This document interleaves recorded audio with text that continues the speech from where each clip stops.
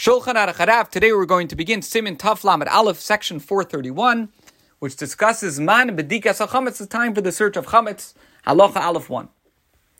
Afal pi she'ein adam over al chametz beval yira uval yimatze ela meleil tezvav b'nisan ve'elach k'may shekasav shivas yamim sa'er le'imatze b'batechem v'lo yira l'chaser b'chol gvulcha shivas yamim. Aber koidim shivas yamim ein over b'leis hasei k'shah chametz b'veisim kol makam over hamitzvah hasei mechatzis yoim midala ve'elach b'chol rega v'rega she'ein mevar chametz min ha'olam. A person does not violate the prohibitions against having chametz seen in his domain and possessing chametz until the night of the 15th of Nisan and onward, as it is written in book of Shmois, chapter 12, verse 19, for 7 days, sa'oyer, which refers to a leavening agent, most commonly yeast.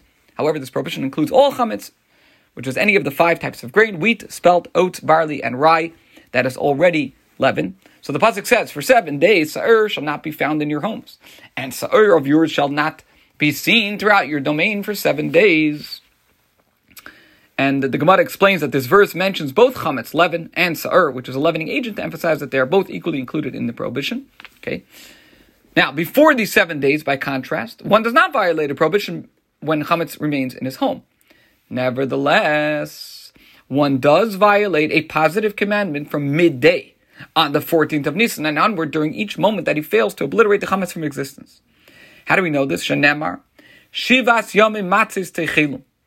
For 7 days, it says in the verse, and this is a verse also in the book of Shmos, chapter 12, verse 15, it says, for 7 days you shall eat matzahs, yet, by Yom Harishon, tashpisu sa'or mibatechem. And so it says, yet by Yom Harishon, on the preceding day, you shall obliterate siyar from your homes. Now, this verse uses the words by Yom Harishon, which we have translated as on the preceding day. Now, even though by Yom Harishon literally means on the first day, we have translated the verse according to the understanding of our sages, as the Alter Rebbe is now going to explain.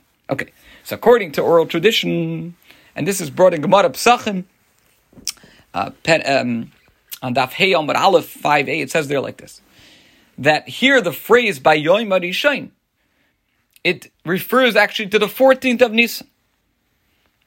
So it's not the first day. It means the preceding day. So why is it called Rishon? Why is the day before Pesach called Rishon first? It's called Rishon in relation to the 7 days of Pesach. In other words, the 14th of Nisan precedes them. So this verse is talking about the day before Pesach. So the intent of the verse is that for 7 days you shall eat matzahs, and on the day preceding these 7 days, tashpisu si'ar, you shall obliterate si'ar. And there's support for this interpretation from that which the Torah says, and this is in Shmos 34:25. It says, "Lo sishchat al chametz dam zivchi." Do not slaughter the blood of the paschal sacrifice over chametz. Keloimar, lo sishchat es pesach v'adayin chametz kayin. Which we understand this to mean that don't slaughter the paschal sacrifice while chametz still exists. Now, the time for slaughtering the paschal sacrifice is when? It's on the 14th of Nisan. That's when they bring the carbon Pesach. When? From midday and onward.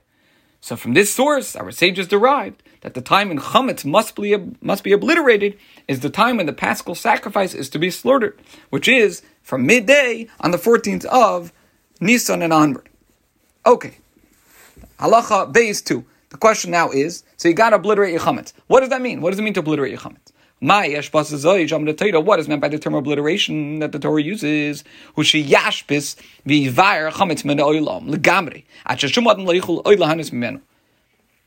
That one should obliterate and destroy chametz from existence entirely, to the extent that no one could ever be able to benefit from it, following the guidelines to be explained in section 445.